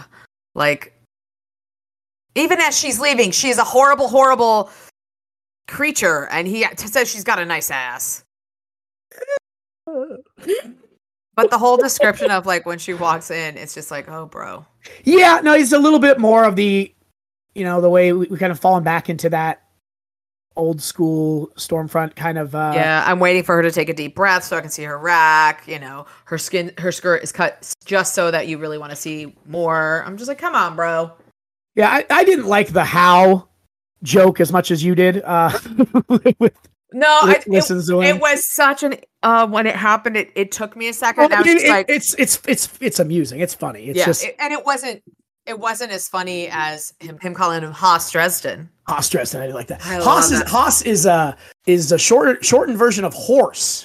That's how the etymology of Haas. I did not know that. I love that. Usually use it like for big strong men. That's a cowboy term. Yeah, it's a complimentary term for sure. Yeah. I really just loved that though. Haas Dresden. It is. I just thought it was delightful. There's a lot that was just like, I still love all of the way he writes the interactions where even in a bad state, Harry's being snarky. It's great. I really appreciate that. Oh yeah. Good stuff. Obviously Injun Joe, but they lampshade that. I mean, that's just what Ebenezer calls him because Ebenezer's an old man from Missouri. But Listens to Wind is his name, and that's what usually he'll be called for sure. If he doesn't mind, who am I to say that he can't be called what he wants to be called? I'm going to call him Listens to Wind personally as we get through it. Yes. Yeah, I mean, anything else there? I mean, again, it's not terrible. And we're kind of like, it's not as atrocious as it could be for sure. It's No, not at all. perfect. Not at all. Awesome. All right. Well, in that case, what do you got for quotes? A few. I know you're shocked. I am. It was just something that entertained me. And it was kind of a moment with him and Mab. He says, "Please sit down. Would you like a cup of coffee or anything? Sounds less than sanitary. Why should I take the risk?" I thought that was fantastic. I have several. Let him rip. The Fae have a way of making sure that further bargains only get you in deeper instead of into the clear. Just like credit card companies or those student loan people. Now there's evil for you.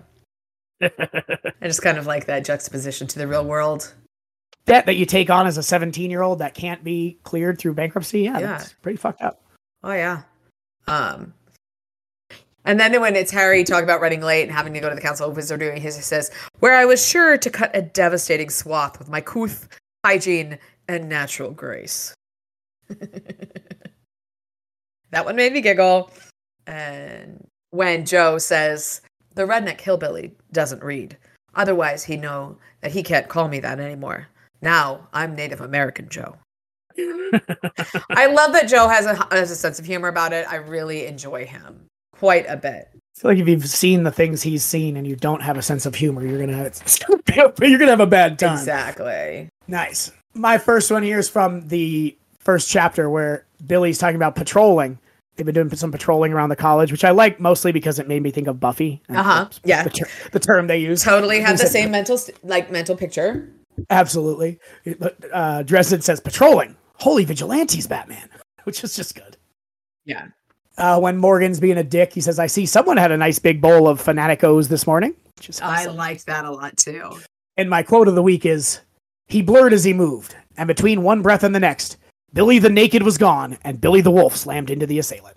That made me giggle as I was walking. So yeah, fully appreciate. There's a callback to that later in the chapter as well when he's comes back to being Billy Naked Billy. It's just funny. Yeah, it's just entertaining. It's quirky. It's funny. I really do appreciate the humor.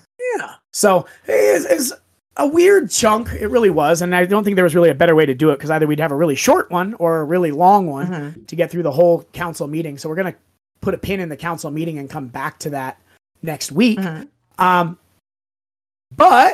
what are you thinking for Ulysses Crackpot Theory of the Week? That's a hard one because I got so distracted by Little Brother. I forgot to think about a crackpot theory. Yes, I know. Small critters.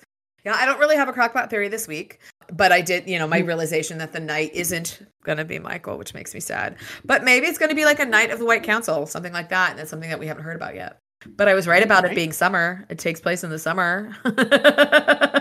Isn't it like April? Oh, he said it was summer because it's so hot. I could have sworn he said it was summer. It's been 9 months since Susan left. When was the last book? Also, I want you to know, did you read the one of the forewords, the acknowledgments in the book? This book is for big sisters everywhere who have had enough patience not to strangle their little brothers. Aww. He said, in particular for my own sisters who did more than most. I owe you both so much. But I thought that was funny. That's awesome. I thought it was pretty right. And he also says it's for his mom. But I love a good acknowledgement. Absolutely. Dear Mama. I made the acknowledgement of a book. Oh, yeah? Yeah. What book? What is it called? Let's fuck with their metrics, too. Lee Goldberg is his name. I'm in Movie Land. Is one of them. There's two of them. That one I can find is it's a book called Movie Land by Lee Goldberg. Very exciting. That's cool. He has a series for a female detective, Eve Ronan, and he is friends with my former supervisor, who's also was my mentor at the sheriff's department, Pam Sokolik. Her husband ex-husband rather, is a mystery novelist, and they're friends. and he was asking her about forensic anthropology stuff, and she's like, I don't know. And she's like, hey, can I send you send him your email? And so for the past probably, God, I helped him for a couple of years actually. Probably when did I start talking to him? 21. So the last couple of years I was helping him out with different stuff and random questions with books, different specific details. It was really fun to see my name in a book. That is awesome. Yeah. So there's your random Melissa fact for the day. I'm in the acknowledgments of a book because I know random shit about forensic anthropology and bones and dead shit and autopsy. That was the other thing. He'd ask me autopsy questions, but it's cool, you know? Very cool. I am not in the Thank Yous Freddy books that I know of, but that you know of. I'm on the market, guys. So you let me know. All right. So next week we'll do chapters 6 through 10, just another 5-chapter day. And you have the hard work. You're going to have 3 of them. Woohoo. So there. Beyond that, yeah, good stuff. It's my favorite novel for sure. I know I've said that a couple times about some of the other ones, but there's definitely some good stuff in here, but it does take a little while to get going. And we'll see how it progresses through. I don't remember all of it, obviously, but there's definitely some good time reveals coming up here and some really good story moments and some awesome character moments. And we learn a lot. So I'm very excited to get you through this. Wanted to shout out, first off, our TikTok, Facebook, all those things. The podcast is on fire at pretty much everything. And the pod was on fire is our Twitter. I made a Mastodon, which is apparently a Twitter clone idea thing, this morning. So we have one of those as well. That's the podcast was on fire. And yeah, hit us up on any of those. Been getting some great emails. I appreciate the insight and thoughts. We really do love it when you guys reach out to us. It's super fun getting emails and stuff because it makes us feel really special. That's all. We don't need you to tell we're amazing. We just like people are listening. Straight up. Absolutely. Outstanding. I'm a Gen Xer. I'm not used to it. Did you go with me to that Bad Religion show? It was supposed to be Against Me, but then Against Me dropped out. I feel like we did. 10 years ago today, I was at a Bad Religion show, and I'm pretty sure it was with you. Possibly. Getting Facebook updates here. I bought tickets wanting to go see Against Me, and then Against Me dropped out. Yes, I think that was me. So there you go. 10 years ago today. Oh, is that possible? Time does fly.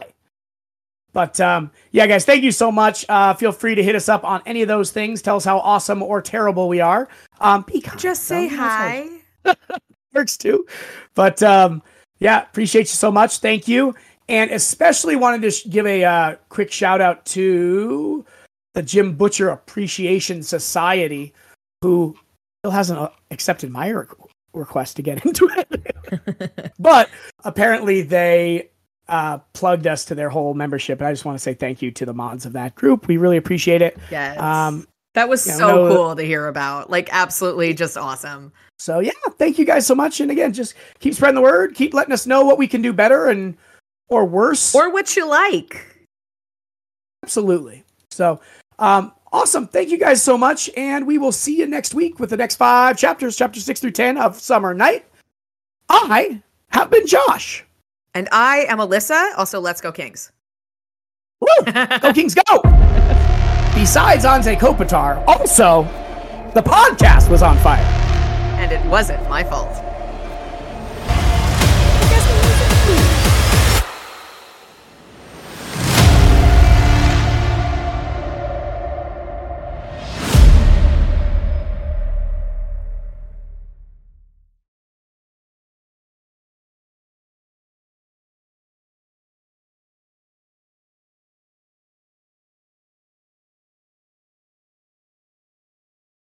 Sentence? Okay. Sorry, I was leaning back a smidge. Our super, super high-end studio equipment. Weird. Oh, yeah.